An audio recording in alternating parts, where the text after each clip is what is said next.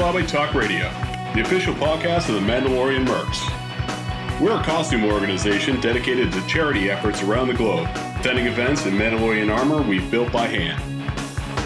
Here on the show, we'll keep you up to date with the latest fan community news. Visit our website at www.mandalorianmercs.com. Hello and welcome to Keldabe Talk Radio. I am your host, Crow, and with me on this episode is Jaren. Hello. Hikari. Evening. Takur. Hello there. And Thaxos. Hi.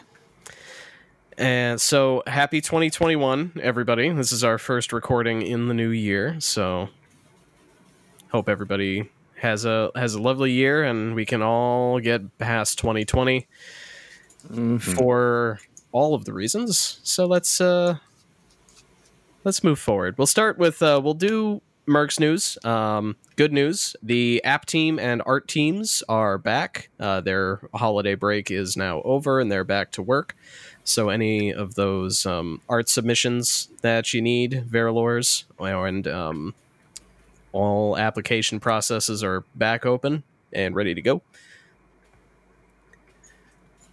Huzzah! Huzzah! Hooray! Yep. Something's back to almost normal. So no changes to any of those processes. They're just back and ready to go like they were before. So, yep. You got any of those recruits that have made it through your pre-app process, which you should definitely do, go ahead and submit to the app team, and hopefully welcome aboard. Exactly. And then I'm sure at least a couple people are wondering, as far as trooping goes, there's been no changes yet. We're obviously watching and waiting, and maybe next month, maybe a couple months from now, I'm sure there'll be another update. Yep. But it all depends on how things roll out. So yeah, and you'll have to watch and wait. And for those who are still wondering, because there was a question about this in Wampa Clan, the club is basically considering 2020 a wash as far as trooping requirements and such. So don't worry. Don't worry about it. Good to remind folks of that, since we have the elections and the yearly review and stuff coming up. Membership for having no troops for the year. Yeah, because let's see, I'm trying to remember. I think I trooped in January of 2020, and then everything went crazy. Yeah, I'm trying to remember if I did any trooping in like February. I don't know if I did. I think February was when it started to pick up. I think we managed one armor party, and that's about it. Yeah. So yeah. So for all the right reasons, don't worry about 2020 anymore. It's gone. It's dead. We're not worrying about it. But man, we're all hoping that vaccination rollout worldwide is going to go well, and we'll be able to eventually get everybody safe and able to go back to parades and conventions and movie screenings and all the fun that we all miss. So yeah. More to come as that develops. Yeah. And let's talk about the fun thing now. Yeah, let's talk about the fun thing. Yeah, that was it for Mercs News. Congratulations, everybody. So, The Mandalorian. Yeah. Your ear holes if you haven't seen it yet. Yeah, if you haven't seen it yet, that's okay. It's on Disney Plus. Use your free week if you haven't. Sign up if you have. But we're basically going to talk nothing but Mando at this point. So if you haven't seen it, pause, come back later. Yeah, come back. Join us in our fanboying. Yeah, come back in like the last minute of the episode for when we say goodbye. Because we spoke on the last episode about episodes 1 and 2, if I remember correctly. Chapters 9 and 12, the Marshal and the Passenger. Yes. So next will be the Heiress. Yes, which is where things really started to pick up for the season. Indeed. Yes, they did. The first episode, like we talked about, was great. Like beginning to end was excellent. My only question is why didn't they just try and have it eat the explosives laden bantha first? Yeah. But, you know, Because that would have made such a short episode. it would have, yeah. Like, why that wasn't plan A, I don't know. But other than that, fantastic episode. See episode 2, chapter 10 was Frog Lady, which I think almost felt a little bit fillery in the scope of the rest of the season, but wasn't bad. Still wasn't bad. Still was a good ride. It didn't have the sort of the canon impetus that the rest of the season did. Mm-hmm. Yeah. I actually like the first half felt a little fetch questy, but the second half with those creatures, yeah. Then it was a survival really horror episode. Yep. Little homage to Aliens there. A little bit. Well, Aliens and Rebels. Yep. Because obviously bringing the spiders in from the Rebels series. Yep, Macquarie's Dagobah spiders are back. Yeah. Apparently they live everywhere. Yep. I figure it's there's got to be at least some of those creatures that just since they're so small at the start and with the eggs, they've got to be kind of like what are those aquatic creatures that latch onto the hull of ships? Barnacles. And end up, yeah, barnacles. And the zebra mussels are the ones that I'm thinking of. Yeah, they latch on and then they just hitch a ride across the ocean and suddenly they're everywhere. Yep. There's got to be at least a few Star Wars equivalents of that, where it's just like it's either in a ship or on the outside of a ship, manages to survive, and suddenly it's all over the place. Oh yeah. Yep. Yeah. No, it doesn't surprise me in that regard. And I was so happy to see them. Like, I did forget that they were properly introduced in Rebels. Yeah. At the time when I first saw the episode, but yeah,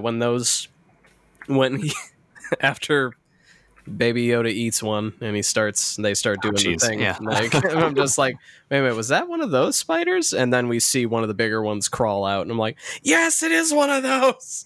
Yeah, I'm not taking any recipes from that one for the next episode of Battle Cry. I'm not sure a baked spider would work too well. Yeah. Some might consider it a delicacy. Some. Indeed. Yep.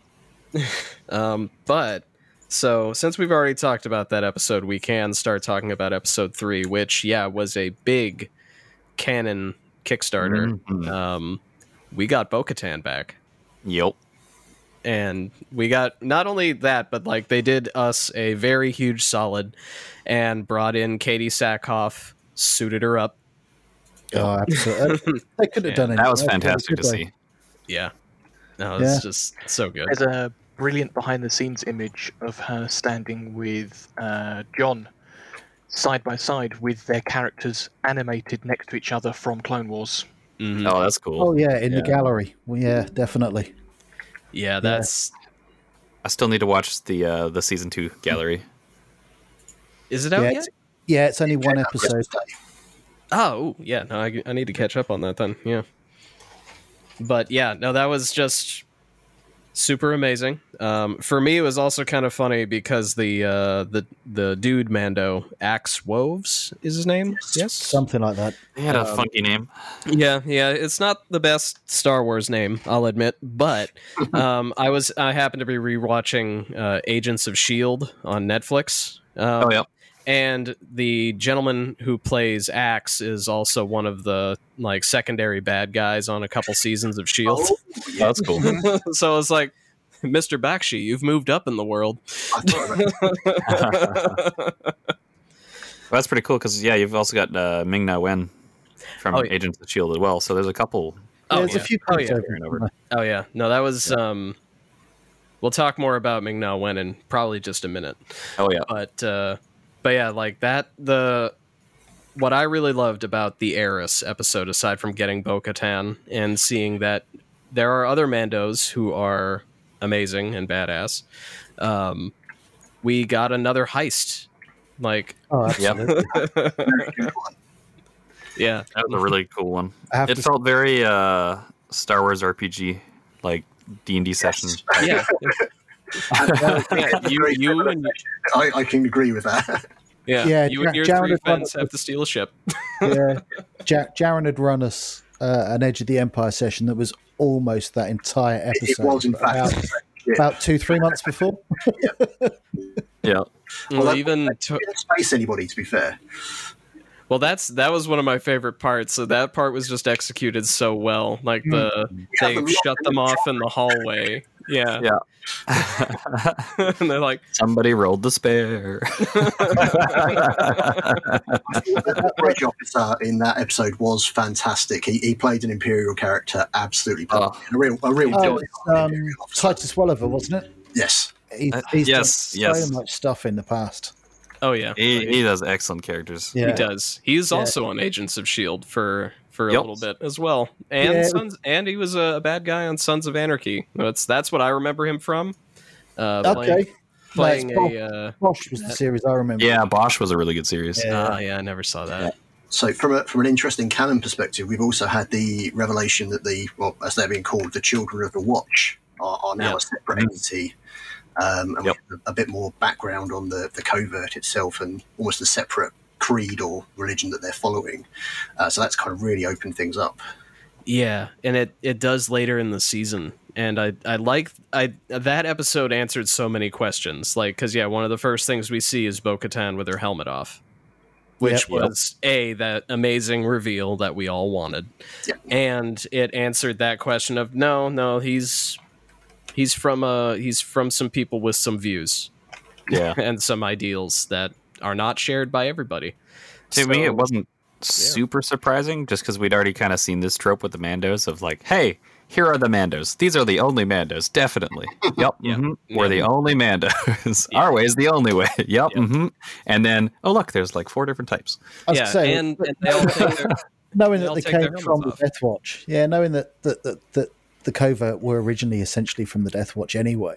Yep. There's going to be some extreme views coming there anyway. Yeah.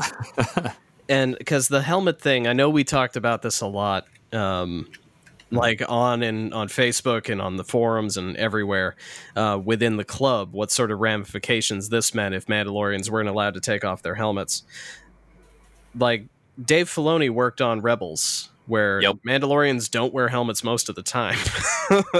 And same with the Clone Wars. Like, he gave us the runaround that Thaxos just mentioned before. Like, so this is how Dave, who in Dave we trust, this is how he works. I mean, it's a common aspect. You have it's the same thing with the planets too. It's like, hey, here's Hoth, it's all ice and snow. Oh, here's Kashyyyk, it's all trees. And then later, as things expand further, it's like, oh, Kashyyyk's actually got a swamp area. This place is more than just one biome.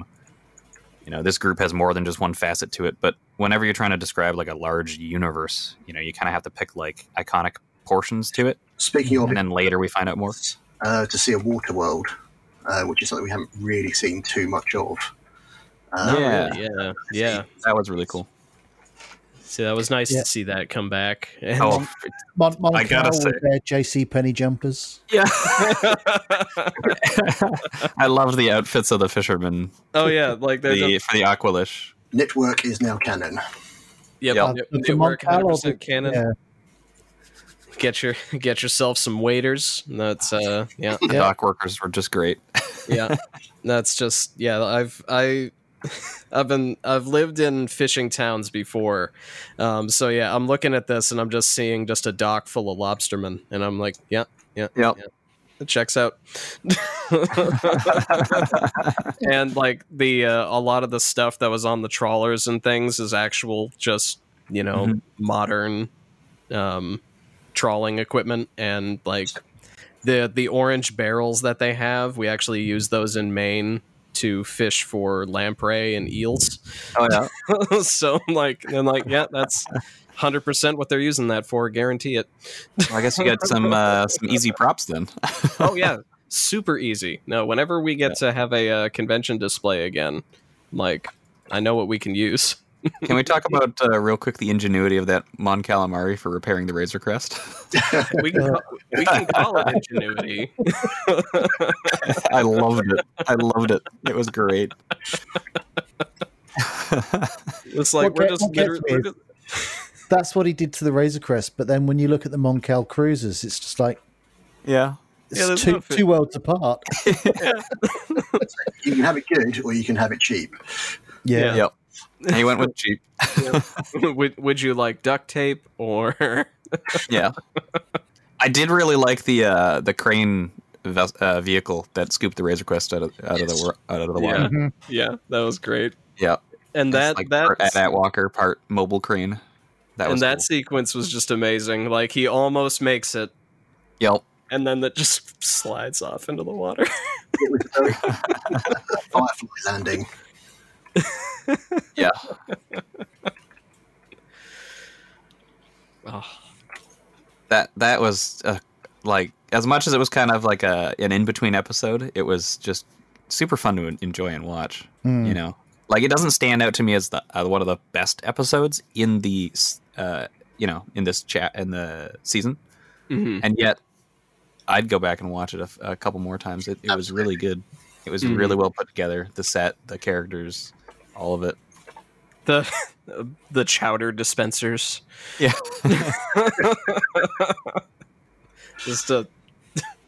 I'm trying to find a close-up image, and I can't seem to find it. But I could have sworn that one of the Aqualish had like a hat too. Didn't he? Wasn't there one rocking a hat?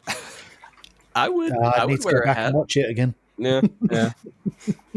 But yeah, just the dress, the garb, the all the clothing that they had the different characters wearing. It was really cool. It was well themed. It was all exactly put together. But even down to the short, brief moment of the passenger actually meeting her husband was just a nice little wrap up to that storyline. Yeah. Yeah. Well, and then like a few minutes after he meets Bo-Katan, he gets to bring our boy Grogu to them and just be like, "Hey, you mind babysitting for a minute? Yeah. Don't eat any more eggs. They're both gonna notice." I got a little worried for Grogu when his food jumped on his face, though. Yes. It's a bit of an Aliens moment. So let's see. And what was the? I know we're just going to keep bouncing back and forth, so we can just go on to the next episode. Yeah. What was the episode after that? Was that the Siege? The Siege, yes. Yeah. As it were. Yeah. Yeah, back to Navarro. Oh, wait, sorry. We did miss the massive reveal from the end of episode 3, which was obviously, oh, look, here's Ahsoka Tano. Yep. Right. Yep. Yeah, make her 100% canon. Yeah, I was a little curious whether or not they'd just immediately go see Ahsoka Tano, or if it would take a little bit of time, right? Because like Bo-Katan goes, "Hey, go find Ahsoka," and it's like, well, are we going to see her next season? Are we going to see her next episode? Like, when are they going to? I think next episode reveal her fully, right? Too quick, so I think the timing was nice. Yeah, timing worked well, but he did need to get the Razor Crest sorted, so the only place he could go was Navarro. Yeah. Yep. Yeah. So I expected her to come later in the season than she did. I did think they were going to draw that arc out. Yeah. So it's quite nice in a way to see the twist they did with bringing her mid-season so they could redirect to the direction of the show for the remaining episodes. Yeah. I think there was such a big reveal coming after that, though, that they couldn't... Well, they needed some breathing room. Yeah, exactly. Yep. They fit a lot in. One thing that I learnt too late is always skip the recaps. Oh, yeah. It does give the episode away a little bit. Yeah, sometimes. When they're going back 5-10 episodes to go, oh, that thing that happened at this obscure point in time that you haven't seen this character for 17 episodes now, is the indicator you're going to see that a character again. Yes. Were they telegraphing a little too much? Yeah, the recaps do a little bit. Yeah. I always skipped them, so. Normally I like them just to give me that, oh yeah, that thing did happen. Mm-hmm. But when it's, here's a montage of 5 different characters that you've not seen for at least 3 episodes. It's like, right, okay, we can guess the pacing of about 7 minutes a character, and there it is, and there it is. And I've sort of ruined at least one of the big episodes for myself just from that recap. Yeah, well, the internet was pretty bad about ruining stuff from what I saw.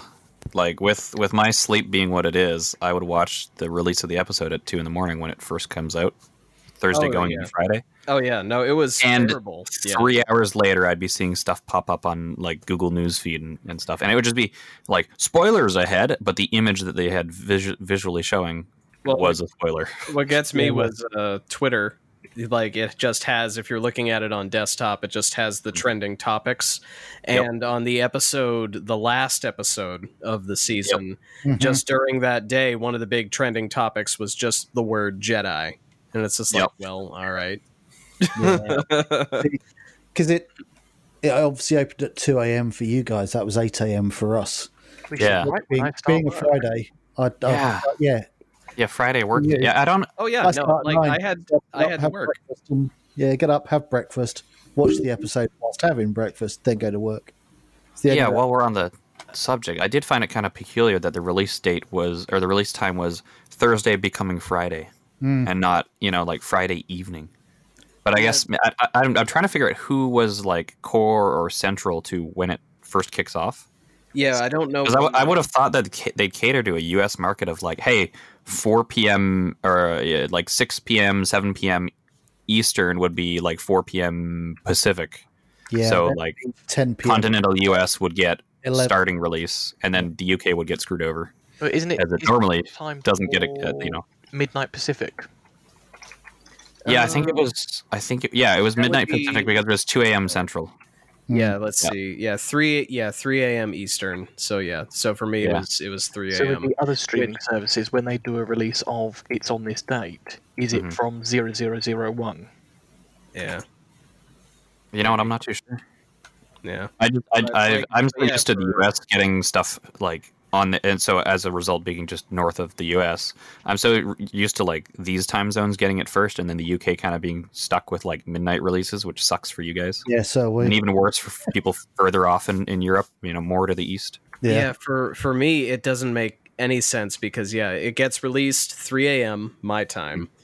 Yep. I'm not gonna, because I get to just wake up, go to work. I'm not gonna watch it until 6 in the evening.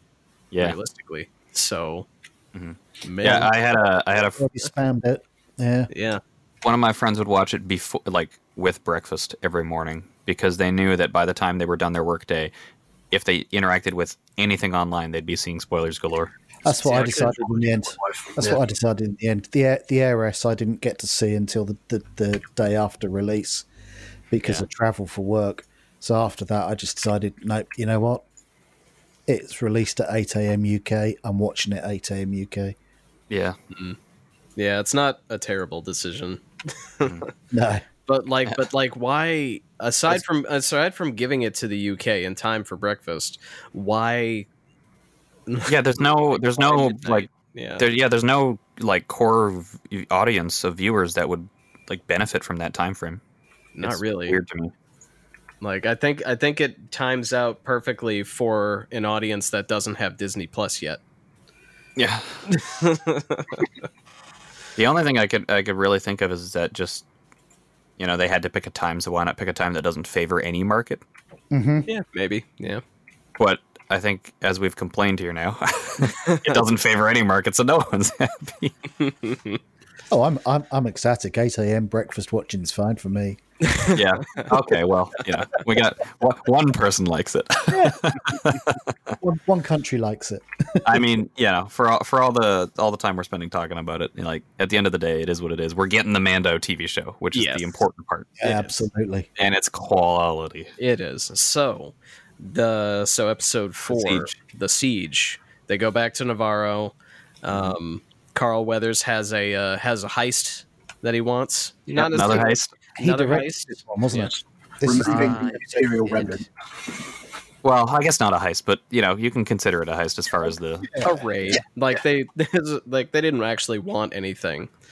So that episode was, while it was really fun because it was just action all the way through. Mm-hmm. I think that one was probably one of the weaker episodes of the season. But we got Jeans Guy. Jeans Guy.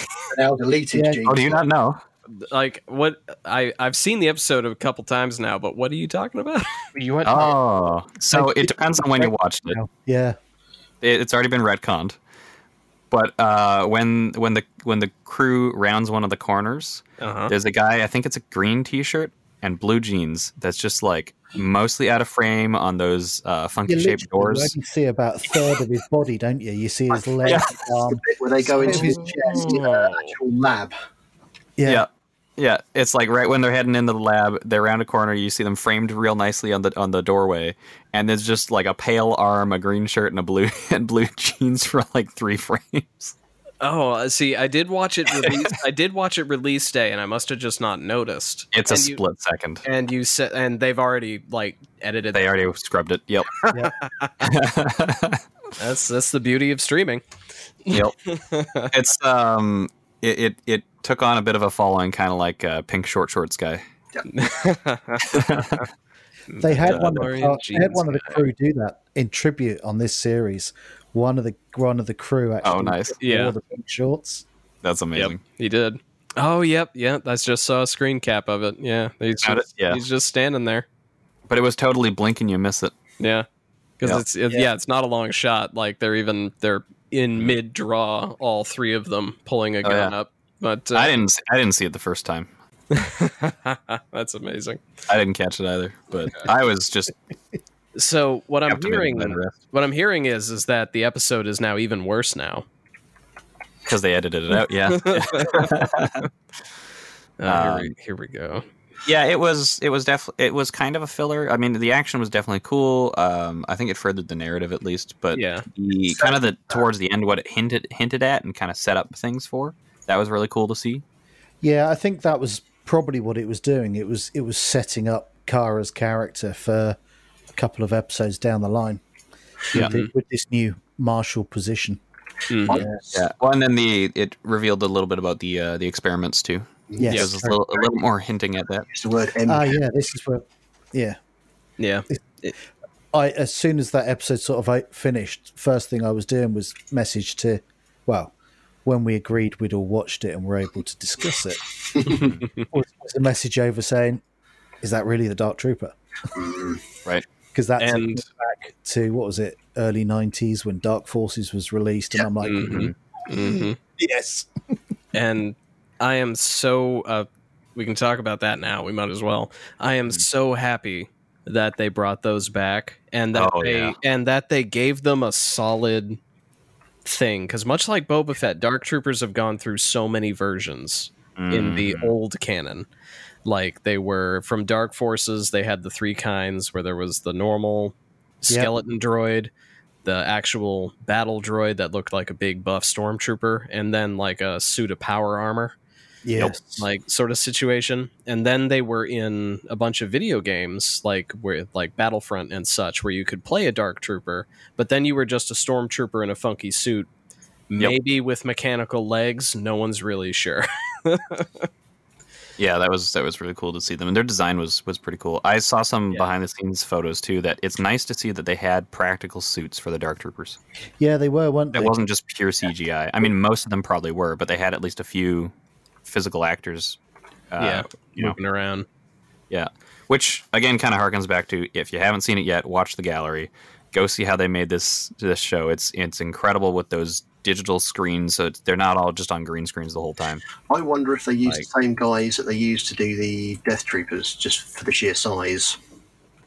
Could be. Probably. I'm not sure. Yeah.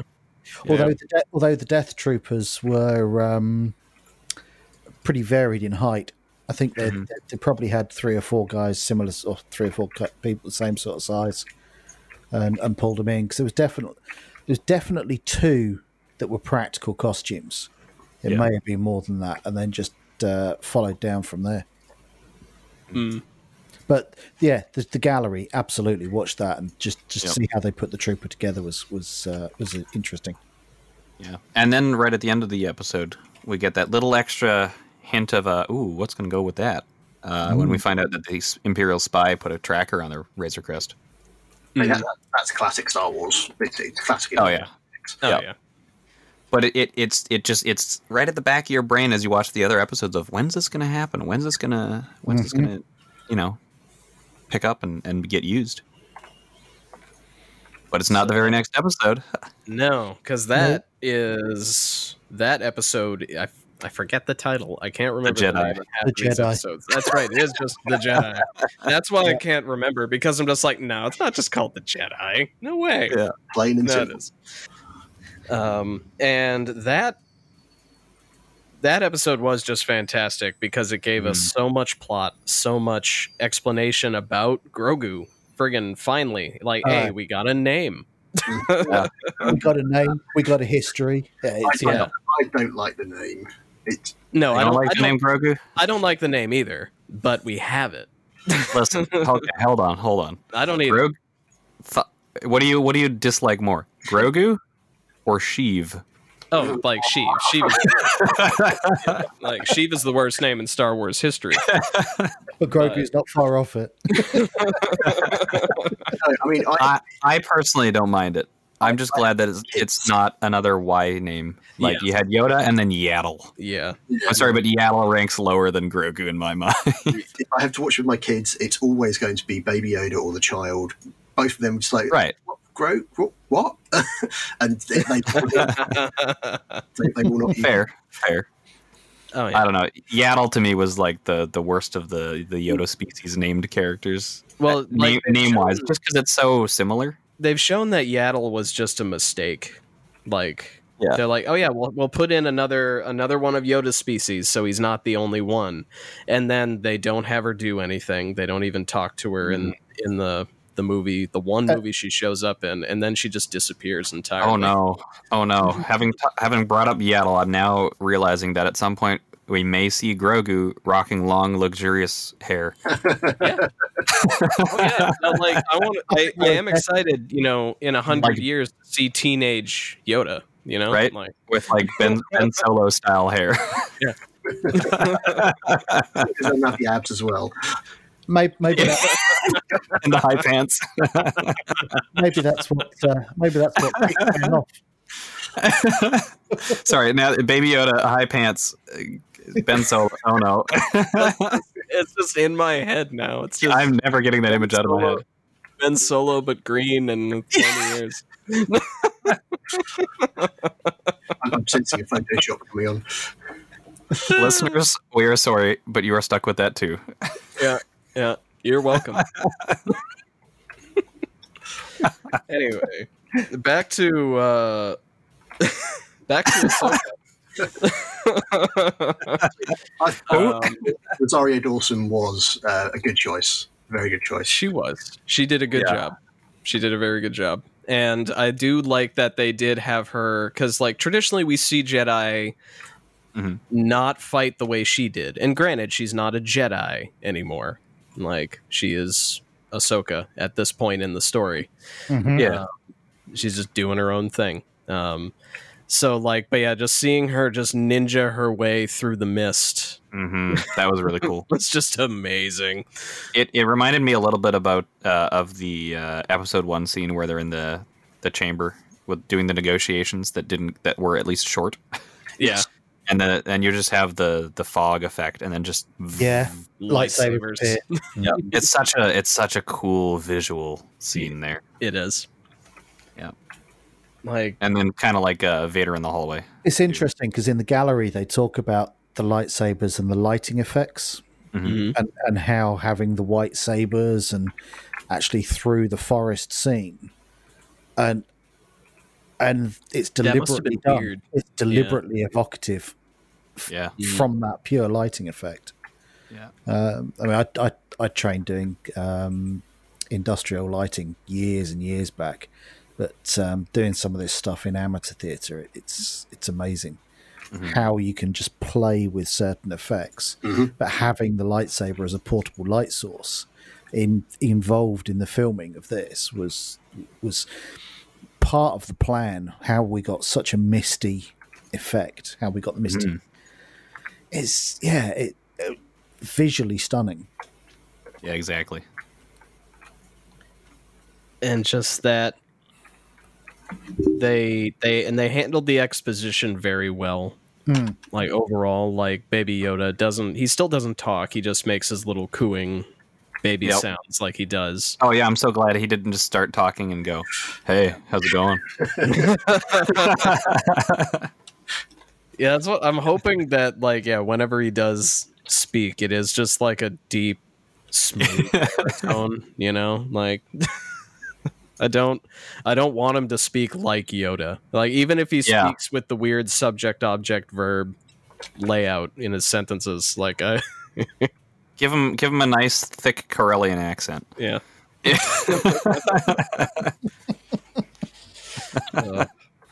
But yeah, they did the exposition really well, and Ahsoka doesn't hide anything. Mm-hmm. Like, it's still Ahsoka. Yep. Yeah, all the way down, which isn't a surprise because the only other material she's been in was also Dave Filoni material. Yep. So it's all coming directly from the source, and she's just like, no, I can't teach him.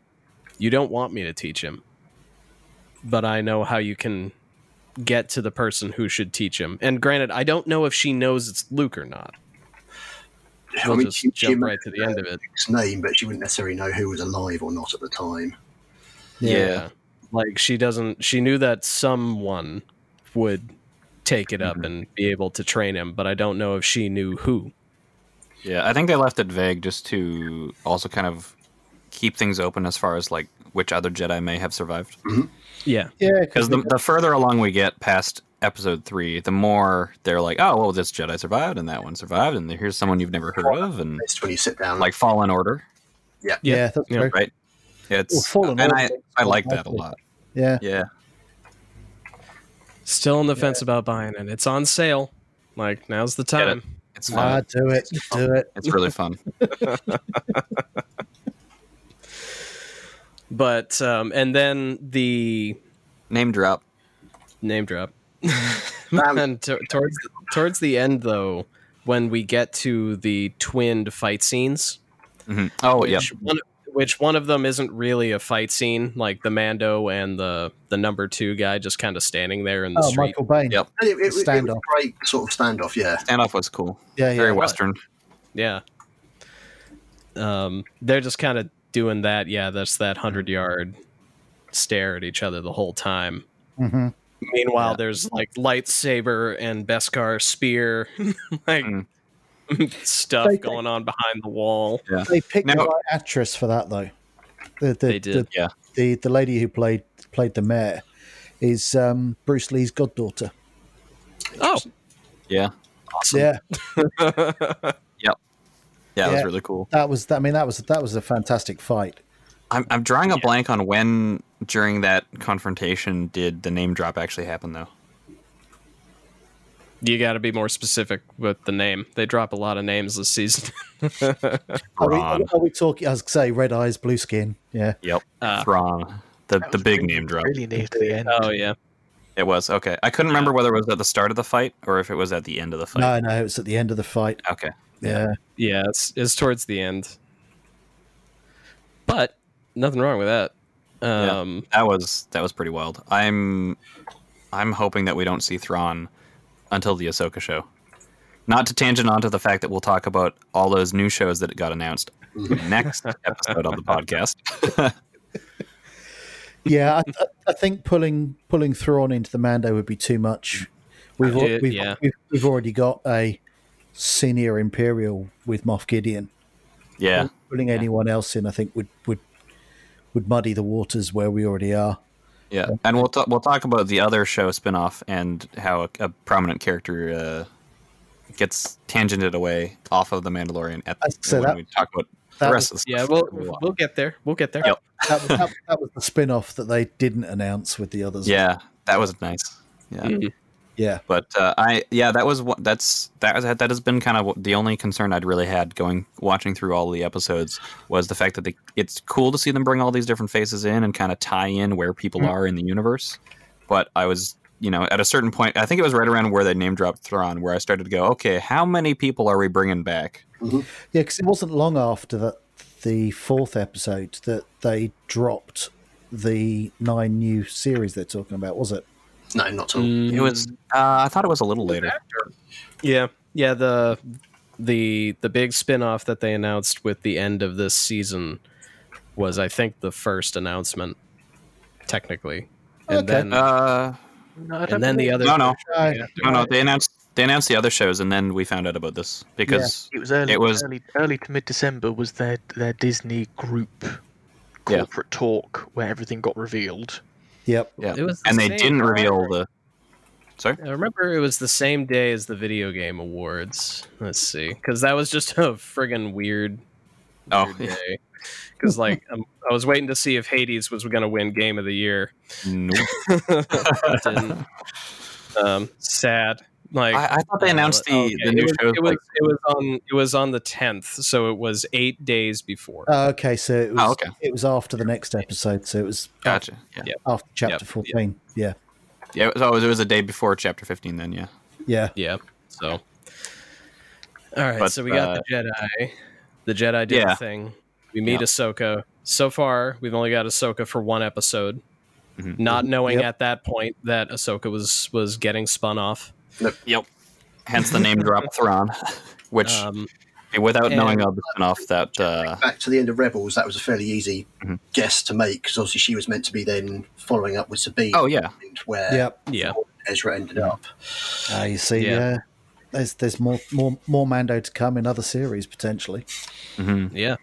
Yep. And so one of the things that I did find really neat was when Ahsoka says, "Okay, go to Planet X," like she name drops Tython. Tython was quite a big name to drop. That is quite a cool name. And it's interesting because it was primarily from the Old Republic. Mm-hmm. Yeah. Which is not canon anymore. No, I mean, to be honest, it is again, though. I was just starting that. Easy to find. Yeah. Well, yeah. I mean, I was just starting the Jedi Consular storyline on the Old Republic because I'm at still that playing. time. And I was starting it. It's like, hang on, Tython? Right. Oh, I'm on that planet. Yeah, I had to look it up because, like, unfortunately, between Star Wars and the Warhammer 40K universe, there are a lot of worlds like Tython, Typhon, Typhus. Like, there's a lot of Typh. Entities TIE fighter.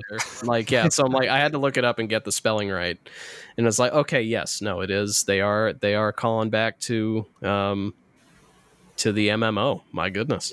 Yeah. That was really cool. I didn't think they didn't go over the top with it. They just kept it nice and clean and simple. Yeah. Mm-hmm. Yeah, and like my biggest worry was like, man, I hope they don't try and make a bunch of the other stuff from the MMO canon. Yeah, I'm glad it was just like one area with not much, just a simple stone dais thingamajig. Yeah. Well, that'd be about right for the henge, 300 odd years that have passed or longer. It really did need more. Yeah. All right, and so with that, I think we can move to Chapter 14, The Tragedy, which was directed by, of all friggin' people, Robert Rodriguez. Yeah, that was cool. Like, I can't think you tell watching it?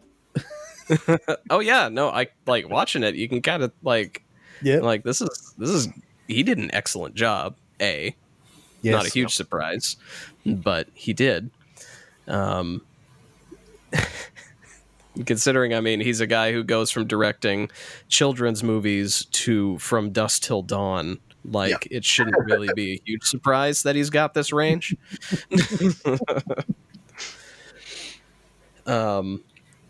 But yeah, and that is where we get Boba back for real.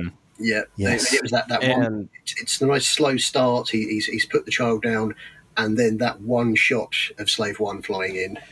It was the noise. Yeah, you hear those engines. See that? Yeah, exactly. Oh, see, when you say the noise, I'm thinking about a little later on. No. The noise. No, it's the engine noise that literally is. I mean, it is. You turn away from the screen just for something, and then you just hear the noise, and it's like, it's just And one of my personal favorite things, we also get Fennec Shand back. Mm-hmm. Yeah. Yes. Which I was hoping for ever since she got shot. Oh yeah, that was too easy an episode for her to die in it. It was, and to one of the worst characters in the show. Oh yeah, agreed. Like, Yep. Just like I have a hard time picking, among what episodes would be worst, because even the worst episode of this show is better than some of the Star Wars movies. Yep. Like, but yeah, the new, whatever the episode is, the new kid chapter 4, wasn't it? I think so. It's pretty early.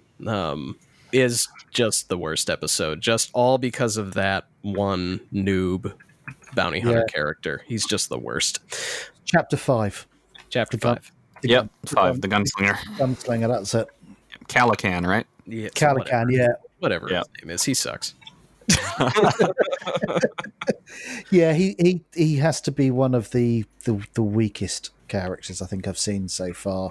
Yeah, I feel bad for the actor though. I do. Like he played the part very well. It's not his fault. Yeah. Exactly. Yeah. He played the part very well. He did a really solid job. Like, his performance was up there with the rest of the performances in the show, but his character was designed to be awful. Yeah, I hate the character. Yeah. Yeah. Yep. Yeah. No, I hate the character. Yeah. But the but yeah, seeing Shand come back, and not only that, but Shand coming back as like Boba Fett's number 2 was just awesome. Yeah. Because, like we mentioned earlier, like the Agents of S.H.I.E.L.D. connection, I love Ming-Na Wen. Like, she's an excellent actress, and she's fantastic. I've loved every character that she's ever played. And so I was like really, really, really hoping they were going to bring her back in a major way, and they did. Yeah. Oh, absolutely. Yeah. Yeah, I was disappointed with how her character finished in season 1. It's nice to see that redemption. Yep. Oh yeah. And just see her come back and just be awesome. Be the character we were promised, exactly. Yep. Yeah.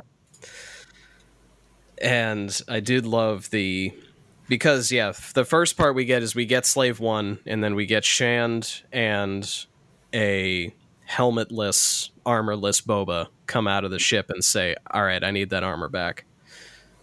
You'd have to prioritize. Yeah, and I do love that they finally also answered in between this episode and the last episode, the rescue. They fully seal up whether or not Boba and Jango were Mandalorians. Yep. Finally. Yeah, that chain code in the gauntlet. Yeah, absolutely. That was super cool. Yeah, it's just like, no, we're not. But Jango was a foundling.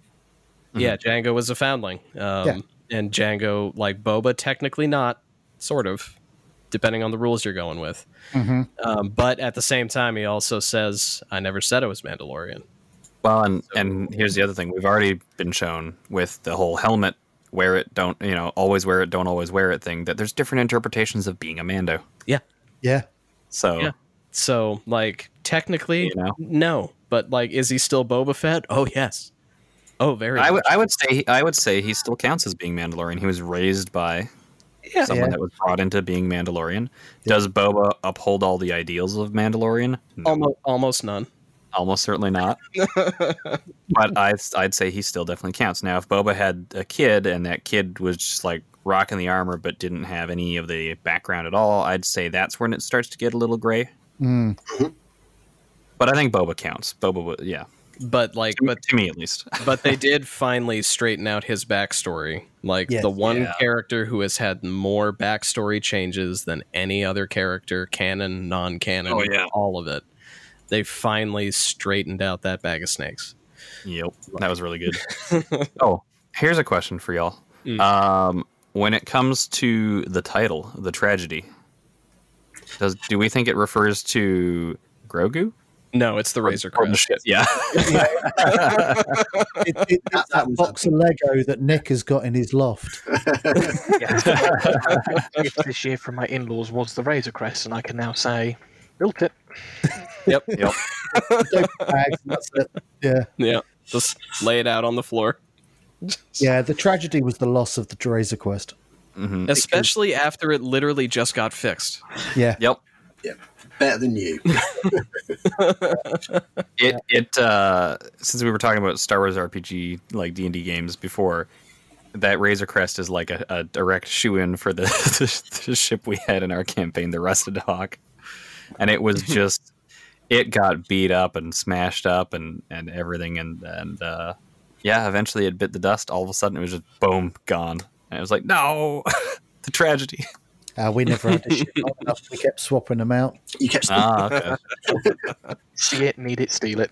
Yep. Yeah. I mean, let's talk about the fight sequences. I mean, Boba, I think there's a quote from Morrison saying that he wanted to come across as an absolute barbarian, and I think between him and Robert Rodriguez, they absolutely nailed that. That gaffy stick. That gaffy stick. I saw made for it. Yeah, I saw something about it was, yes. Yeah, he would he knows a bit about Maori martial arts. The gaffy stick certainly fits a lot of the techniques that they used. So not a surprise to see him just go all out with it. Yeah. And there's footage online of him doing a haka in his Boba Fett armor. Oh, absolutely. On filming. Yeah. Nice. And with the Stetson. Yeah.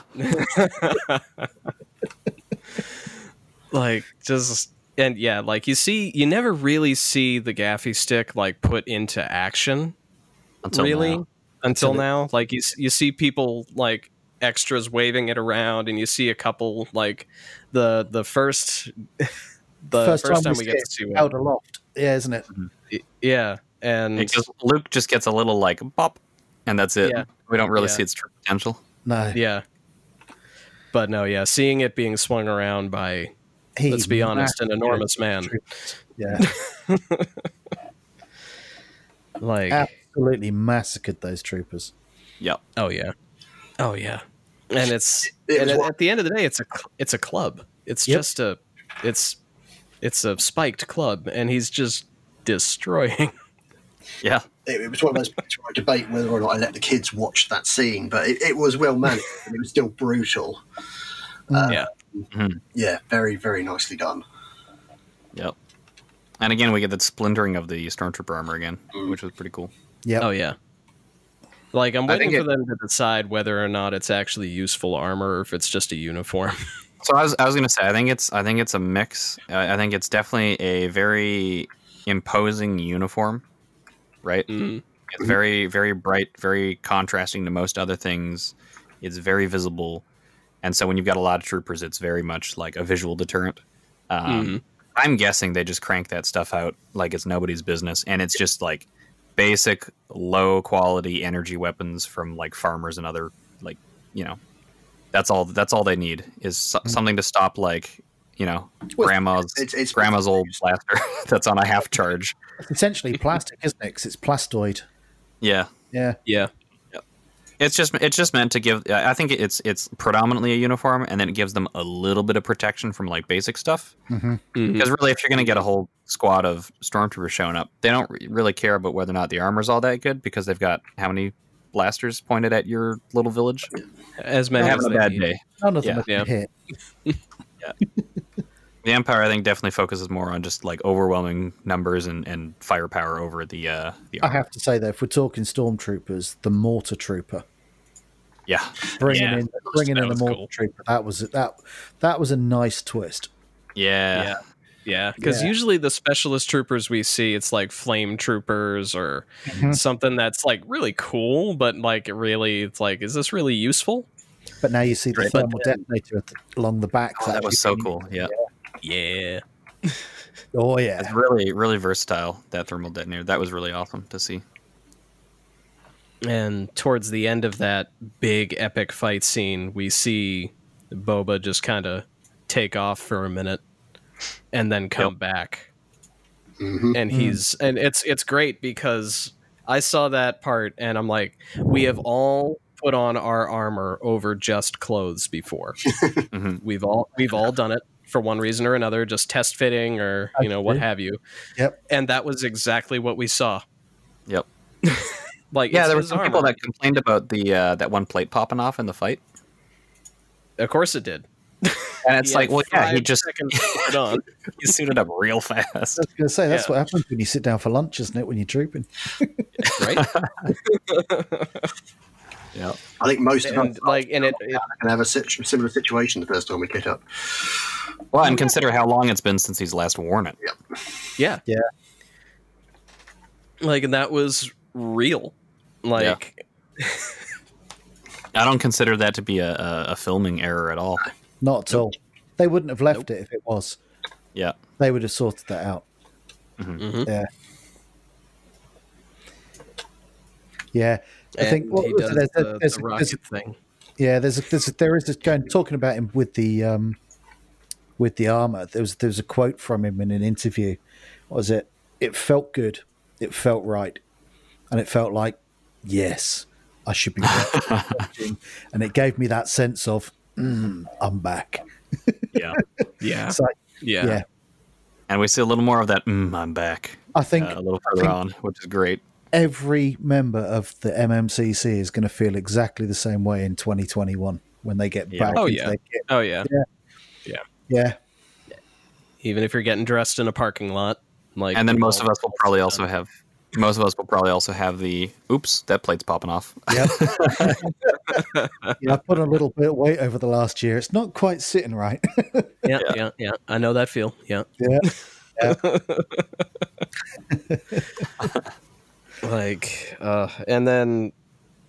We get to see. I think one of the things that is most interesting is because this is a side of Boba that we've never had a chance to see. Mm-hmm. So it took me a minute to get used to Boba actually doing one-liners. Yeah. And and talking. He's still quiet. He's still a pretty quiet guy, and it's honestly a very quiet bunch that we end up with. But he's definitely more vocal than we've seen in a long time. Yeah, he's definitely more like Jango in that regard. He had more lines in one TV episode than he did in 2 films. Yeah, exactly. He's in more screen time. Yeah. So it carries. Of course he talks more. He's there. So it took me a second to get through that because I'm still used to the comic book Boba or the video game Boba, where he's basically a silent death machine the whole time. Mm-hmm. So now he's just a death machine who does talk every once in a while. Yeah. And then the ship blew up. I did not see that coming. No. But that was the tracker. Exactly. Oh yeah. Mm-hmm. Well, the tracker of Gideon's ship showing up and them deploying the Dark Troopers was yep, there's the tracker. But I didn't expect them to just orbital cannon the ship. No, but that's one of the things I really like. Yeah, it's one of the things I really like about Moff Gideon. He is an Imperial, and this is the sort of empire that you get told about, but you don't see on the screen a lot. Yeah, this is the empire that wins. Yeah, that's the empire that puts an entire planet into fear because they have a Star Destroyer.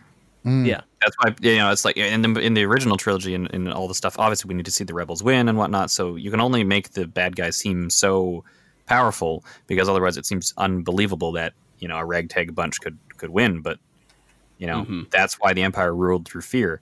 Have a Star Destroyer show up at your planet, and all of a sudden it's they could just boop, gone.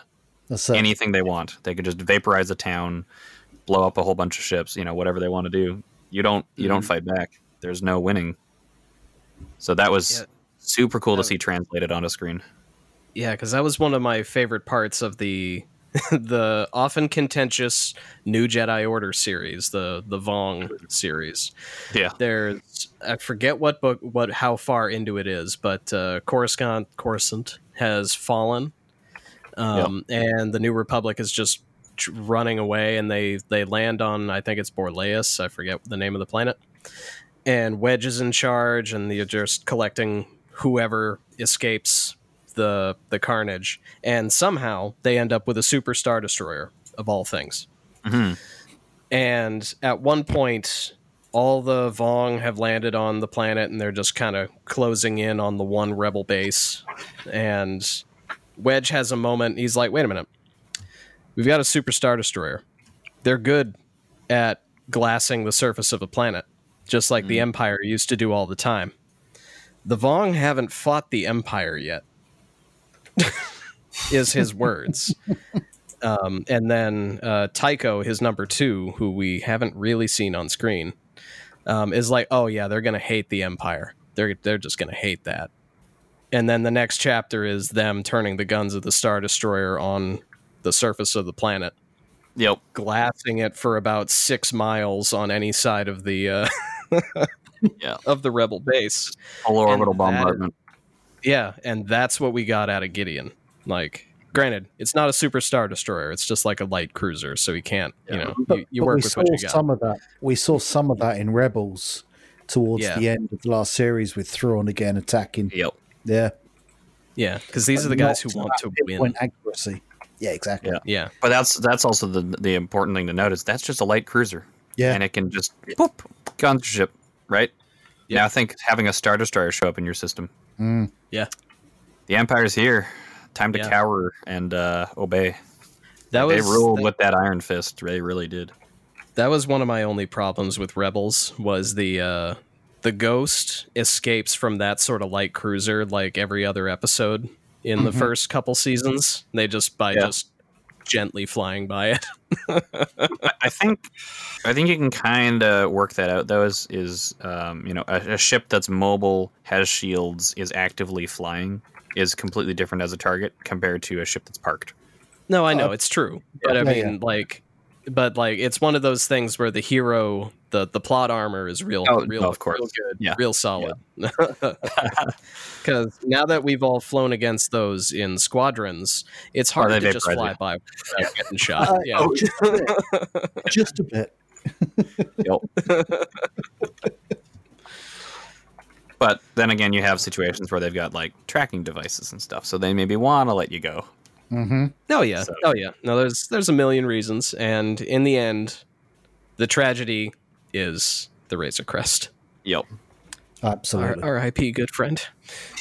Because the counter to the tragedy is that beautiful sound effect. Oh.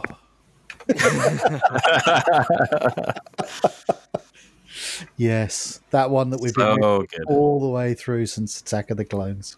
Yeah, which we get to see again. They use it a couple times, and I'm not mad anytime it happens. Yeah, well, it's in the space battles in EA's Star Wars Battlefront 2. You can fly Slave One, and you do get that weapon. Oh yeah, and I spend all my time just getting people to fly behind me and using it. Well, even in I don't shoot my guns. I just deploy that over and over as much as I can to hear that sound. Well, even in the next episode, The Believer, there is a part where Boba's flying around. He's got a couple of ties behind him, and he's honestly just kind of flying around, buying time. On the seat at that point, because you could kind of guess it was coming, but you were kind of like, "Is it?" Yeah. And he does. Yeah. Oh yeah. And he just rips 2 ships apart. Yeah, as soon as that hatch opens and you see the glowing, it's like here it comes, it's working. And I like that. Dune and Shand are both on the surface, looking up, watching this happen. And after it happens, they're both just like, "Huh, wow." Yeah. but that, I mean, the Believer episode, most of the best bits come towards the end, but it's a fantastic episode. I guess we kind of skipped ahead a little bit with that. Yeah, but we had to. But that's the real finale of the episode. But again, the opening of it though takes you back into almost Fallen Order territory. Yep. Yeah. Mm-hmm. Where Pleasant Planet marries up against the Scrappers planet, doesn't it? So Bill Burr was absolutely outstanding. I was really hoping to see those characters in this series. Yeah, I was really happy to see him come back. I'm glad we only got him rather than the whole crew. Yep. Fair. Yeah, agreed. Like they were a bit much together, and that was the point. But absolutely, that was right for that episode. For this episode, actually having him, and he's had what a character arc. Oh yeah, absolutely. Oh yeah. Just phenomenally done. And I like that, he is just like this guy who is just like, I was Imperial. Now I'm not. Like, I realized it was crap. Yeah. Now from a story perspective, I'm almost tempted to say that this is my favorite episode. It's very good. It's up there. It has no Mando in armor. It has no Grogu. Yep, it's true. This is so far the first episode of The Mandalorian that does not feature Baby Yoda.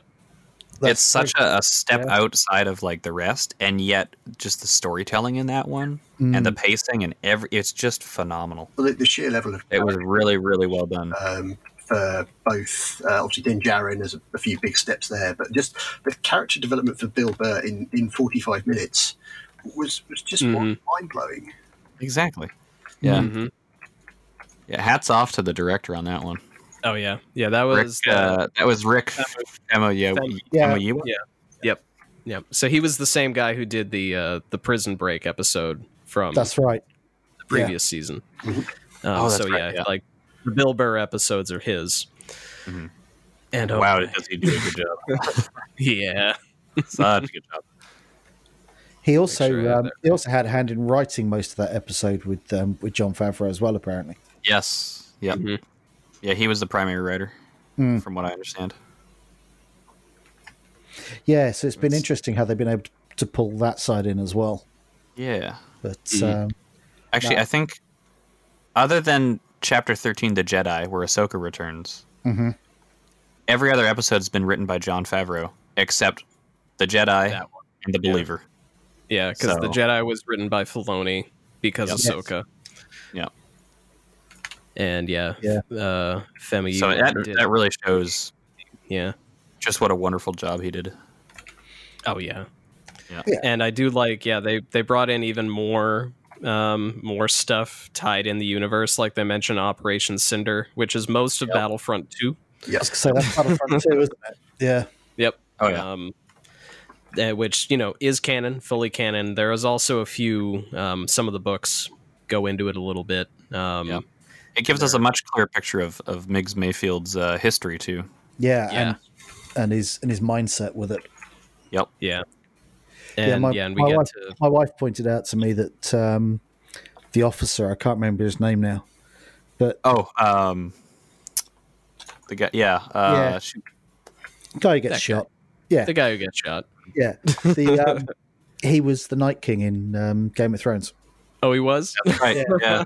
The actor was the Night King in Game of Thrones. Yep. Oh, that's great. What was his name? Oh, I know. I'm blanking, and it's bothering me. I can't remember. Like, they say it, and I mean, and I'm from the same region of the country that Bill Burr is from, so his accent doesn't bother me. Valen Hess. Yeah. Yes. Yep.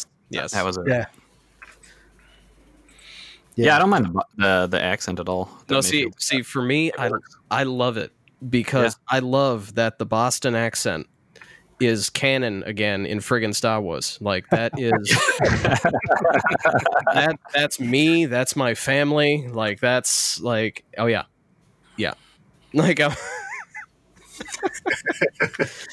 like go and shoot a blaster and go see some hockey. Go down to the garden. Have some. Like, I'm so happy that's. And I mean, granted, I think part of it is that I don't believe that Bill Burr can do any other accent, which is not necessarily a minus. But I'm just pleased. Yeah, I'm just pleased to see that it's not an English accent that's throughout the Empire. Yeah. Yeah. Like, that was one of the things that there was a great story around when Rogue One came out, and the guy who plays Cassian, I'm blanking on his name right now. Diego Luna. Yeah, Diego Luna. Yes.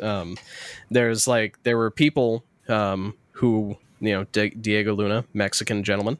There were so many people who were happy to see a proper Mexican accent in Star Wars. Yeah. Mm-hmm. Like, just so happy to see, not just a generic European accent or a British accent or it's really nice to see American accent. It's great. The universe get it's not just the universe getting fleshed out, but the actors and the different backgrounds that are getting pulled in as well. Yeah. Mm-hmm.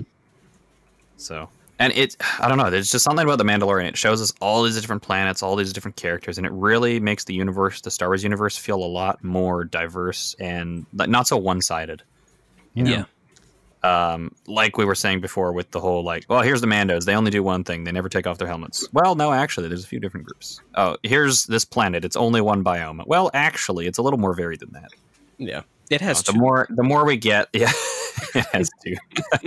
I thought the set for the kind of end scene as well was very well set up.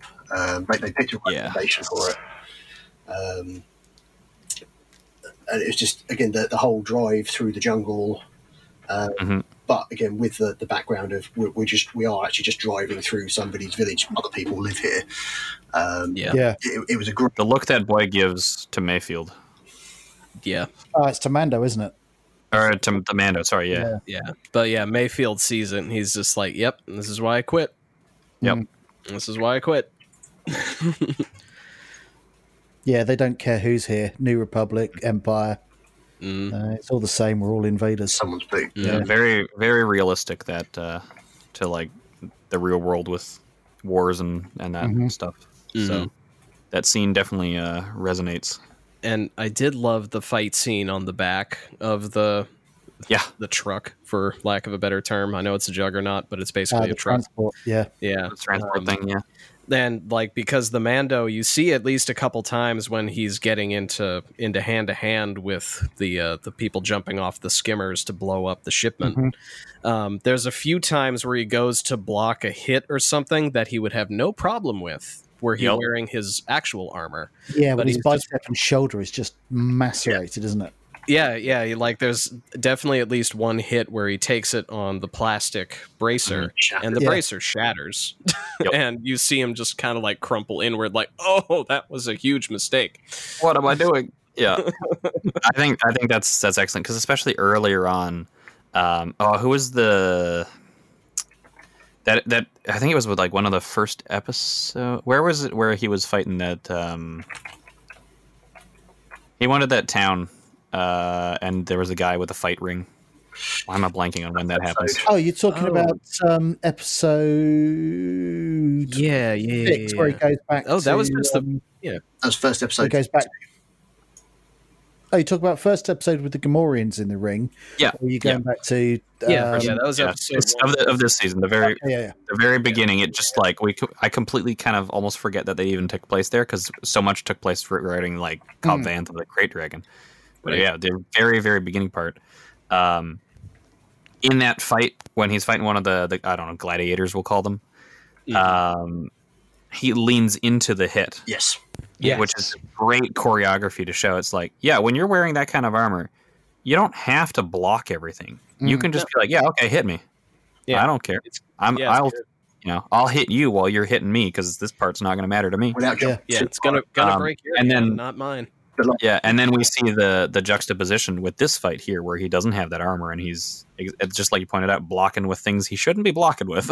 It's that last bit of the fight where you see the last 3 or 4 speeders come through the dust of the one he's just blown up, and you see him just resigned to the fact that, oh crap, here I go again. and then the ties come in and wipe them out. But and that's the first time you're happy to see ties show up. Oh, it's such a twist. Yeah. But it's his face when he sees the 4. He's like, oh, do I have to do this again? In this armor? And that's where if you're playing the Star Wars RPG game, you're looking at your character sheet going, I only have 3 strain. This is not going to go well. No. The one thing I liked about that, though, was that his blaster ran out of power. Yeah. How that often actually happens? Exactly. Finally, they show that. Yeah. But you talk about his armor and it being used in an offensive way. It made me think in that last episode when he's fighting the Dark Trooper. My brain did take a second to register whether his helmet was actually deforming or not, or whether it was the wall behind him. Yeah. Jumping a couple of episodes up, but absolutely. Oh yeah, like that's. Next episode. That's the very next episode. We're pretty much there. We can actually. And I think go ahead and just talk about it.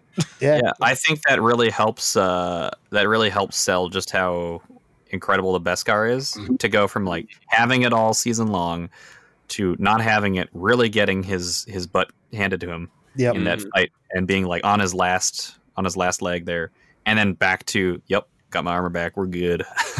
Yep. Oh, even if it doesn't necessarily go that great for him, but being protected by it was. It shows how much it is an extension of himself. Yes. Oh yeah. Much like a knight's armor would be. It's properly fitted. It fits them, correctly. Moves with the wearer, covers and protects what it needs to. Yep. And the person wearing it knows it, so they can fully utilize it. So they can use it. Yeah. The episode. I did like how it. Sorry, it did start very well. Again, building up for the team up with the little cantina scene, which I thought was a nice brawl between Boba and is it Koshka? Yeah. Koshka. Yes. Yeah. Nice little pace setting again for the different casts of Mandos. Well, that gave Sasha her screen time, didn't it? Using her actual ring. A ring really persona, because obviously Gina doing the MMA was able to use that throughout some of her fights, and now Sasha Banks done the same. It's good use of the actors and their abilities. Yeah, I do want to know where what was his name again? Axe something. Oh yeah, Axe. Yeah, I want to know where he is. Yeah, where he's at. Yeah. I mean, he's probably just taking care of other Mando business, or He's taken the Gazanti cruiser back off to the other base, isn't he? Yeah, it's got to be something like that. Yeah, handling other business that's going to set something up for next season. But it was a little bit of a weird situation of like, where'd the other guy go? Yeah, a bit. But after you go, where'd that other guy go? You then proceed to go, oh well. It's got plenty of cool characters on screen. We're good. Yeah, don't need him. And I think, from a writing standpoint, that's probably exactly what it was. It's just like, all right, we already got like 5 people in helmets on this episode. Yeah, like we don't need a 6th. Yeah, your D&D party can only be so large before it gets cumbersome. Oh yeah. No, you run a one shot with like more than 6 players, and it's cumbersome. So basically, what we're establishing is that they're just playing a game of D&D and they're filming it. Yeah, isn't that the depiction of every dice rolls now show ever? Yeah, 100%. Yeah, too many natural 20s. That's the best. Like, how many things have happened at your table that were like good enough to happen in a movie that you wish? Yeah. But then if you're Jon Favreau around his D&D table, you'd be like, you know what? I have a budget for this. Yeah. Some of Simon's piloting roles. Yeah. Yeah, that's true. Yeah, there's too many natural 20s in The Mandalorian. Yeah. We spoke earlier about Boba with his chain code and his Mandalorian is he, isn't he? Yeah. And which parts of it he chose to uphold. And I found the language he used with Bo, like constantly calling her princess, quite interesting. Yeah, because he's almost that subtle disrespect of. He knows who she is. Yeah. Oh yeah. Yeah. He knows who she is. He knows what his name is. Yeah. He's still choosing to go princess. Yeah. Yep. Oh yeah, no, I love that detail. But that's then her needling him about not being true Mandalorian. He's a clone. Mm-hmm. Yes. Right. And hearing that voice so often. Yeah. Which is also really neat because like Bo was never like, we watch the Clone Wars and we see that, we get the idea that the clones are heroes, and for most of the Clone Wars they are. But then like Bo was never on the right side of a clone.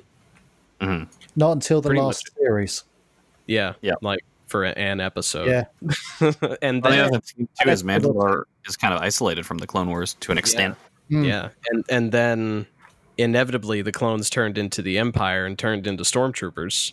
Yep. And we are given the very distinct impression that did not go well. No. So, yeah. I love, and at the same time, I do love that was where we got, like, Bo-Katan says, like, you're a clone, you're not a Mandalorian, and we get Boba's reply of, never said I was. Mm-hmm. No, It's still like where Boba's kind of straddles the line of being a Mando or not is, I think, perfect for his character. Mm-hmm. Like, there's enough of it that it's like, yeah, he is to an extent, but he's not actively pursuing like the, actively promoting it and following it to the same extent as the other groups are. I mean, he was obviously being brought up by Django, a Mandalorian, who we now know was a founding Mandalorian. But obviously losing Django at such an early age, he's grown up with that DNA, the skill set, but nobody to actually push him down. This is the Mandalorian way. This is you are. And he's obviously grown apart from that. Yeah. Mm-hmm. What did we think of the repaint? Well, we're talking about Boba. I don't mind it because it's the same sort of thing that I would do, and it does not surprise me that Boba just has a can of green spray paint in the cargo hold. It's the classic color of Slave One, isn't it? So he's going to have paint. Yeah. Like it doesn't surprise me that he did it, but it is a very stark, like, because we've never seen that armor clean. No. Yeah, I like it. I like the fact that it was done that way. It's him reclaiming his armor, and I also love the fact. I know it's going to bug some people, but I love the fact that there's orange peel happening on his paint job. Yep. Because in universe, he's got the 4-hour hyperspace jump to paint that thing up. Yeah. Out of universe, I'm sure production, they were just busy and they were trying to get everything done in time. But it actually fits real nice. So I have no idea whether or not it was intentional, but I think it's a great little extra touch. And then you see just a bit of weathering already showing up. Yeah, the nice little touches around the edges of the top of the plates and the collar. It's simple, but well worth it. Yeah.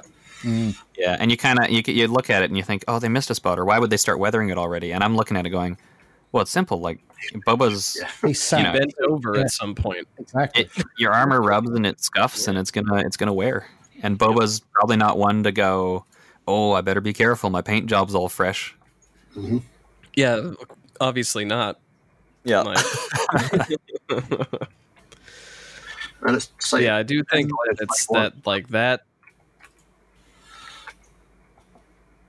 I think that was very, very well designed, even down to the rotating cockpit section. A lot of work. Yeah, that was cool to see more of. And that was practical. Apart from the background side of it, the majority of that was actually practical set, which was amazing.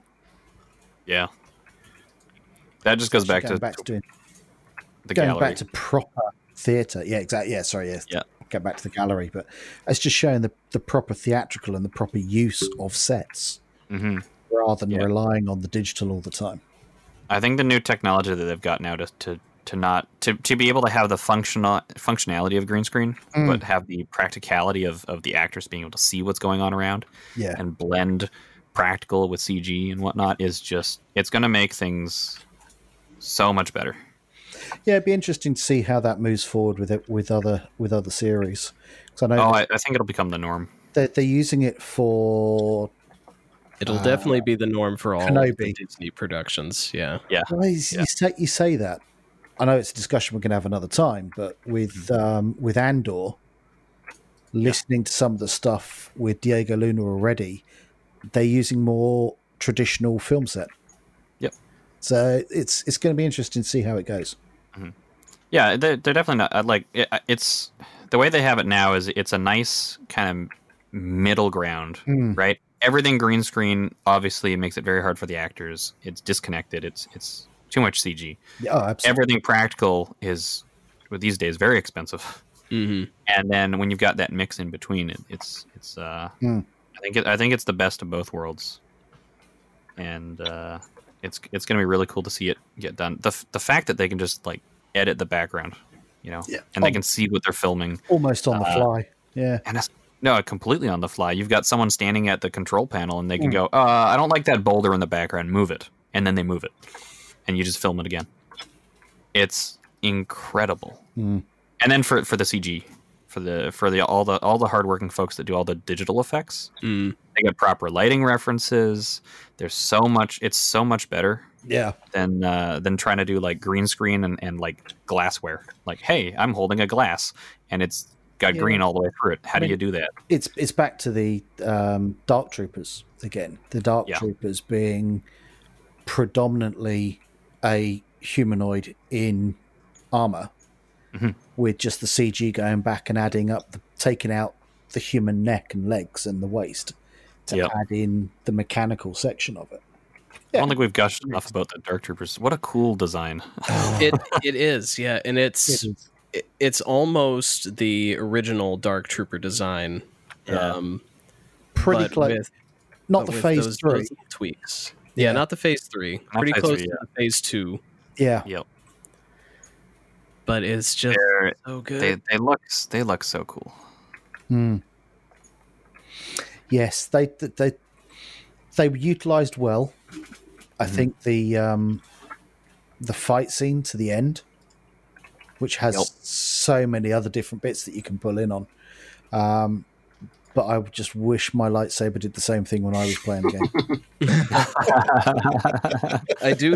I remember I was watching the appearance of the Jedi as we were sitting and watching, and my wife was like, okay, yeah, it's a Jedi. And I'm sitting here going like, those are Luke's boots. It's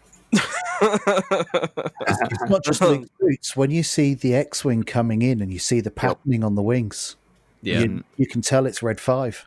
Yep. I'm just like, and then it's like, nah, and that's the cloak he wore. That's his outfit from Return of the Jedi. Like, and then you see him start. Glove. Yeah, the glove especially. That was a big one. The green of the blade. Yep. But it's also the comparisons. It's Luke. You know it's Luke, or in your heart you know it's Luke. But then you compare that scene to Vader's scene in Rogue One going through the Tantive Core. Oh, it's side by such side. A great comparison. It's so good. Like, chills. I will say, and what is everybody's feel? What's everybody's opinion on Luke himself for that final scene? Like, the Luke we deserved. I think it fits. Yeah, I'm just glad it was Luke rather than Mace Windu or someone else. I was kind of excited to see who other than Luke they might have used, though. Yeah. But I think as much as I would like to see Mace come back, I don't think it fits with the show. No, this is it. Mace's character just would not be well suited to like rescuing and taking care of Grogu. No, the series seems to me to be tying. He would be an old man at this point. Oh, absolutely. Yeah. And he's got a few injuries on him if he's around. Yeah, he certainly wouldn't have had those hands. But for me, the series is tying the Luke only had one series and the sequel series as well. So you've got those ties, so it does fit. Yeah. I was very surprised by this episode. My thought was we're going to get the rescue mission. They're going to go in. They're going to do their stealth thing. It'll go kind of sideways. They'll end up at the cell where Grogu is, and they'll get united with Grogu, and then that'll be it. We'll wait till season 3. Yeah. So I'm very glad they didn't do that. Yeah. Yeah. And so this the way they did it, like as much as they fit into the time frame it didn't feel overly rushed. It didn't. Got a lot done, and it was just visually fantastic. I will say I was very concerned with the Dark Troopers. I was thinking that they were going to be made out of Beskar because we keep seeing the Empire hoard Beskar. Yeah. Oh yeah, and that is how they were fighting them. Yeah, they were originally made out of a lightsaber-proof material. They were called. They had material. They had a Beskar at the time, wasn't it? It was Cortosis and Frick. Yeah, Phrik. Yeah, what a silly name. Yeah, back in the Vigi games. Yeah, because that takes it, but that's the other link, isn't it? It's not just the Dark Troopers. If you go to, was it Jedi Academy or was it Jedi Knight 2? Oh, yes. Khan faces off against. Yeah. So that was a Cortosis trooper then. Mm-hmm. But that was a Force imbibed Cortosis Trooper. Yeah. Well, Cortosis would just have your lightsaber fizzle. It wasn't like super powered, protect you from everything either. Yeah, Yeah. that's it. Interesting. Yeah, because I'm actually making some Cortosis swords for my next Mando. Ooh, So nice. I'm not sure whether I'm going light or heavy melee yet, but I've got some Cortosis swords that are in play. Awesome. So I think Moff Gideon again was a standout in this. He was Absolutely. dominating presence in the first kind of negotiation, then following an excellent fight scene, and then he until he saw the X-wing coming in and realised who it was, he absolutely owned that room. Yep. Oh, absolutely. Once he realised what was happening, he was just laughing. Yeah. Oh yeah. Oh, and it's very, very much. I think there's a strong connection between him and Thrawn based on how tactical. Yeah. They Just operate on a very similar wavelength. Mm-hmm. Yep. Everything down to the Darksaber. Every single step. He's like, I know what's happening. I know what's coming. I've planned it all out.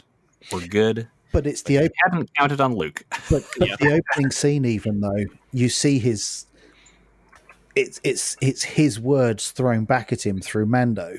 Mm-hmm. Yeah. But you can see Oh yeah, that was a basically- wonderful touch. Yeah. yeah, it was a great counterpunch on it, wasn't it? But yeah, I would say that actually Moff Gideon, Giancarlo, is one of the better characters to come out of the entire series. One of the Absolutely. better characters to come out of the entire series. Yeah, I'm very much looking forward to what they do with him next season.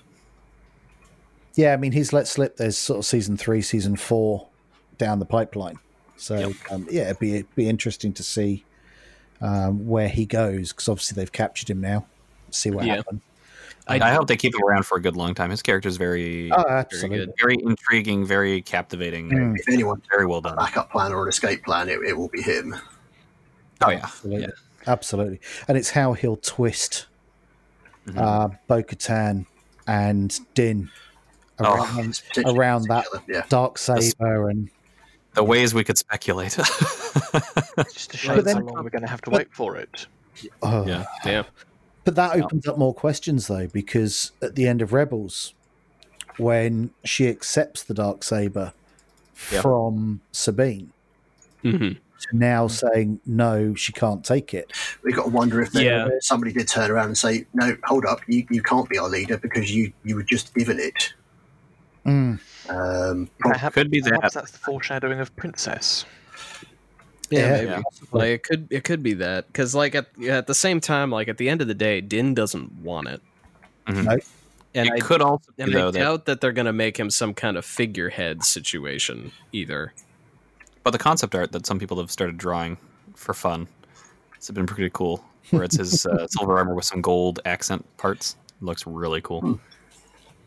So I do want to talk a little bit while we're sort of edging into the seasons and the spin-offs, the actual last scene of the last episode. The last scene. The last scene. You mean the credit scene? Yes. Yep. Oh, Mid credits, not end credits. Mid credit scene, yeah. With Matthew Wood, so the voice of General Grievous, back, but in a Back as Bib Fortuna. friend Bib Fortuna, yeah. Good old Bib. Good old Bib. The years haven't played well on him, have they? I mean, they have and they haven't. He's been sitting pretty, and well, not Yeah, pretty, from a certain but point of view. like How he got off that sail barge? But yeah, it does not surprise me that he made it out and then wormed his way back up to the top. Not a surprise, whatever was left. What was great to see there was, again, young kids. They both sat and watched that scene. And as soon as Boba and Fennec walked onto that grating, both of my kids were panicking. It's like, no, you can't stand on that. You can't stand on that. It's like, Yeah, unless he's found another Rancor, it's all right because Luke sorted that one. Yeah. I do want to say there is one thing that looking up photos has kind of gotten me. There is that last. I know we're not going to complain too much about the armor positioning on Boba, but when he does sit in the chair, his knees, which are bright yellow against a black flight suit, are down around it, like sitting on top of his boots. He put them on lower anyway, didn't he? But A few of the promo shots have demonstrated that on Din. I think it was one of the early shots when he was sitting on the speeder bike, and again it had slipped down his knee and it was closer to his chin, but whether that's accidental or more from ability on the show is hard to tell. It's hard to tell. We all know what happens. Yeah. I do find it interesting the throne has the throne has the Rancor's head on the armrests per se. Oh yeah, it's the decoration. The decorated. Yeah. I'm curious what the creatures are with the rings in their mouth. They look kind of like Gamorreans, but they've got a singular eye. No, that does ring a bell for some reason, but I can't place it. Yeah. It's one of those familiar scenes from one of the cantina scenes, I think. Could be, yeah. All the detail that they put in this is just... Oh, it's so amazing. So cool, yeah. Though, and I do want to... They recreated that almost from the original blueprints. Oh, yeah. So that throne room, again, harking back to galleries, that throne room, Dave Filoni wanted so much of it to be as correct as possible. Yeah. That they literally went and dug out the old blueprints for how it was built for the stage. So, yeah. It's it's so good. And they have now. This is what I was wondering in the immediate days after watching the episode. I was wondering if this was going to be Mandalorian season 3, because now that Baby Yoda's gone, no one's going to care, or if this was going to be indeed the Book of Boba, its own show, and we know now. But absolutely. But that speculation was like, well, shit. I mean, because I know. Edit. I know. I know for a fact that there are a lot of my friends who got hooked onto the show because of Baby Yoda, and everything else Star Wars is secondary. It's a big dynamic. So I do wonder, if there's in season 3, if there's going to be any Baby Yoda whatsoever, and if the audience is going to drop off. I wouldn't be surprised if we didn't see any Grogu at all. Yeah, but I'm curious how they would weave that in, because at this point, right, like Luke's trying to set up a temple. You got this whole it's a complete other storyline. Yeah, we know how that ends, but we don't know how it starts. So there's a lot there, but I can't see them wanting to do CGI Luke all the way through. Yeah, for a season. As well as they've done CGI Luke. Yeah, I think that would he'll get a bad report card and be told he has to come collect it from school. It could be, yeah. It's keeps eating all the other students and snacks. or just eating the other students. Yeah, depends on the race. Yeah, it's definitely an interesting spot, because with the whole Jedi Forbidden Attachments thing, right? I can't see Luke being like, "Yeah, come on, stop on by anytime," right? So it kind of sets a bit of a precedent, but I don't know. I mean, it depends on how Luke does stuff. Maybe he does change things up substantially. Yeah, because in the old canon, he did. People were allowed to be married, have families, all this sort of stuff. But it depends on how they want to take it this time around, right? Yeah, it does. Because we honestly don't know. We still don't know anything really about the training process or the temple. Yeah, I mean, personally, the story is the Mando. Yeah, that should be something else, and should keep that clear of it. Yeah. It's just I'm kind of torn on I can't see them doing a spin-off with Luke. I know where you're coming from, but yeah. I'm okay with Grogu not being shown again, and maybe they'll just maybe there'll be some involvement with the Ahsoka show instead, since we're going to see it around the same time frame, which we'll obviously talk more about next episode in the podcast. But I think I hope and think that season 3 is going to be Mando. Just going to be the adventures of Din Djarin and Bo-Katan. And all of that stuff that's been set up now. That would be a good tie-in. Bringing both of those sects together. Yeah, as in Din and Clan Kurz, or however that fits in the background. Right. Yeah. But obviously, we got Book of Boba is going to be coming out in what should have been season 3's time slot, and season 3 is going to come out 2022. I think. Is it just offset by a full year?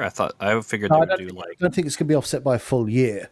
Oh, okay. But timeline wise, right. Essentially, the 2021 release for what would have been season 3 has been taken by Book of Boba. Interesting. Because I know they started on season 3 of the Mando like a while ago at this point. Yeah, they started. I would have expected how much they were able to get through with COVID. I'm not sure. Yeah, because this season wrapped up right around the time where everything got shut down. Yeah, which is why they've only been able to do a single episode of Galleries rather than do a full series.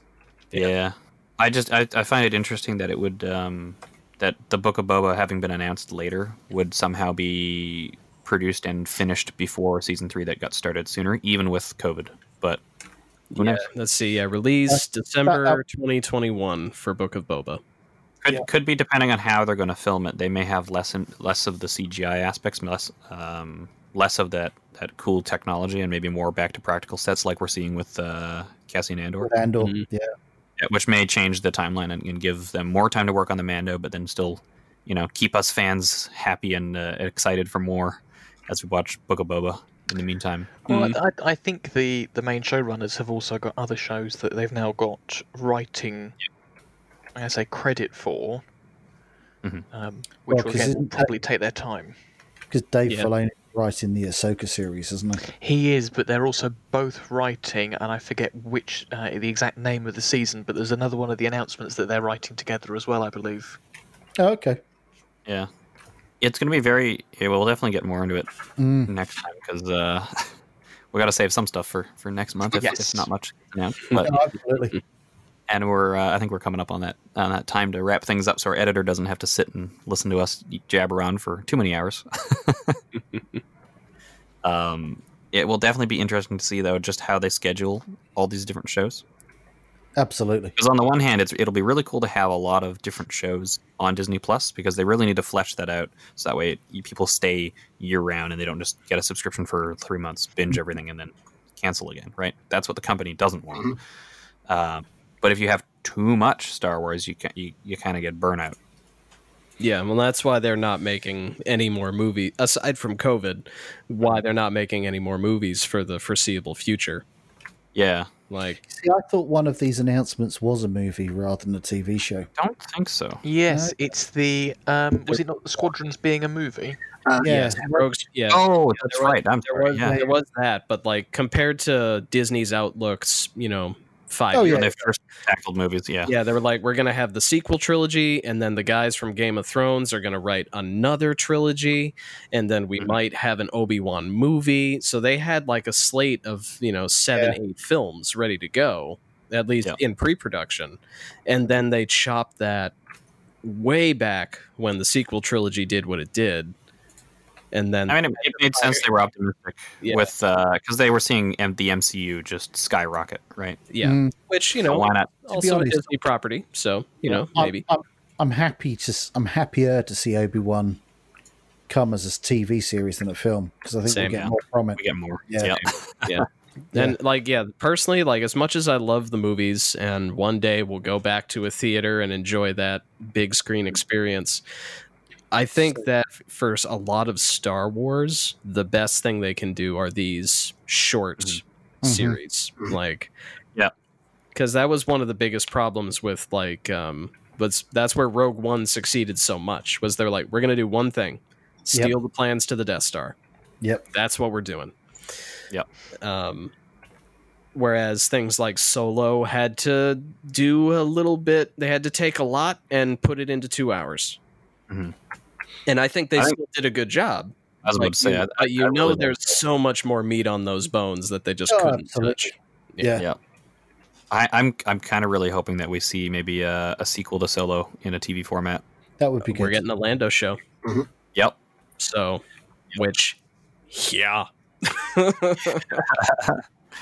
absolutely yes, please. I don't care if it's Billy D. Williams or Donald Glover. See, I would like to see both of them. I'd love to have Billy D. narrate Glover. Exactly. Oh, that would be great. That would be great. That would be amazing. They'd both do it. Just Like, sort of inviting you that. into wherever he's currently calling home amid his literally emerging from his wardrobe of capes for let me tell you almost setting up with a let me tell you a story. Yeah, just like a Mr. Rogers, but instead of him changing his slippers, he's changing his capes. Yeah. Okay. In my brain immediately popped the that song that you will hear is in your brain as soon as you hear the words. You might be wondering how I got myself into this situation. To be fair, You might be wondering how I got myself into this situation. Record scratch. Lando does come across with that sort of background, though, doesn't he? Yeah. Oh yeah.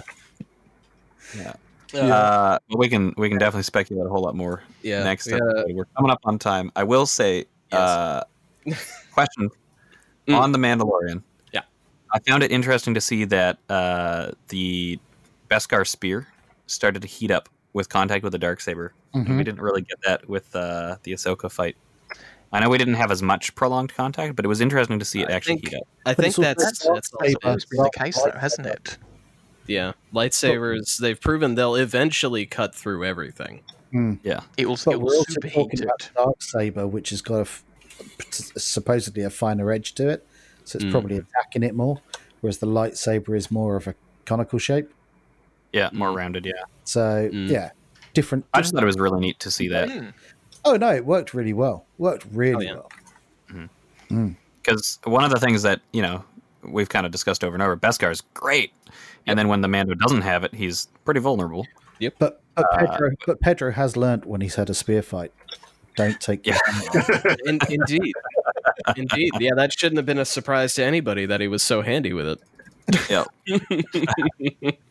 I really like the fact that they did show it actually start to heat up, because you had, I'm wearing impervious Beskar, and hey, I've got the Darksaber. And I totally I expected it to be a little, floaty, less, like, no stakes. Mhm. But by having it heat up, by showing that, there is still real risk to both characters, it kept it grounded and felt more real. Yeah. Which is really well done. Well, and it makes it so that it's not just this, another version of the Marvel Vibranium. It's not just this miracle metal that can do anything without fail. Yep. It's like, no, it's really good. It's realistically impervious, but so they had Darksaber to heat it. multiverse. Darksaber ends up in the multiverse, makes its way to fight Vibranium. When?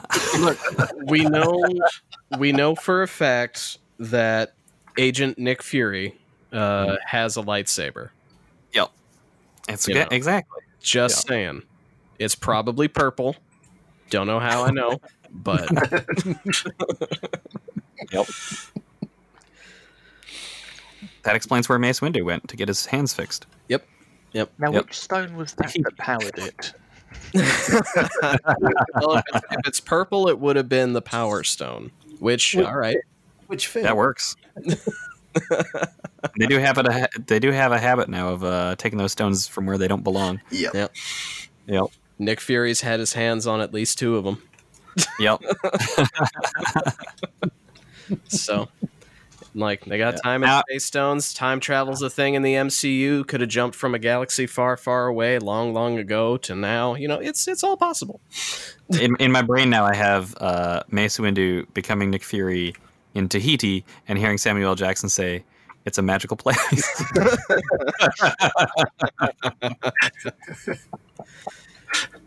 And for a few of the listeners, you'll get that reference. Yep. And it's great. Yeah, I got 2 seasons left on Agents of S.H.I.E.L.D. That's what I'm doing once we're done recording. Nice. Okay.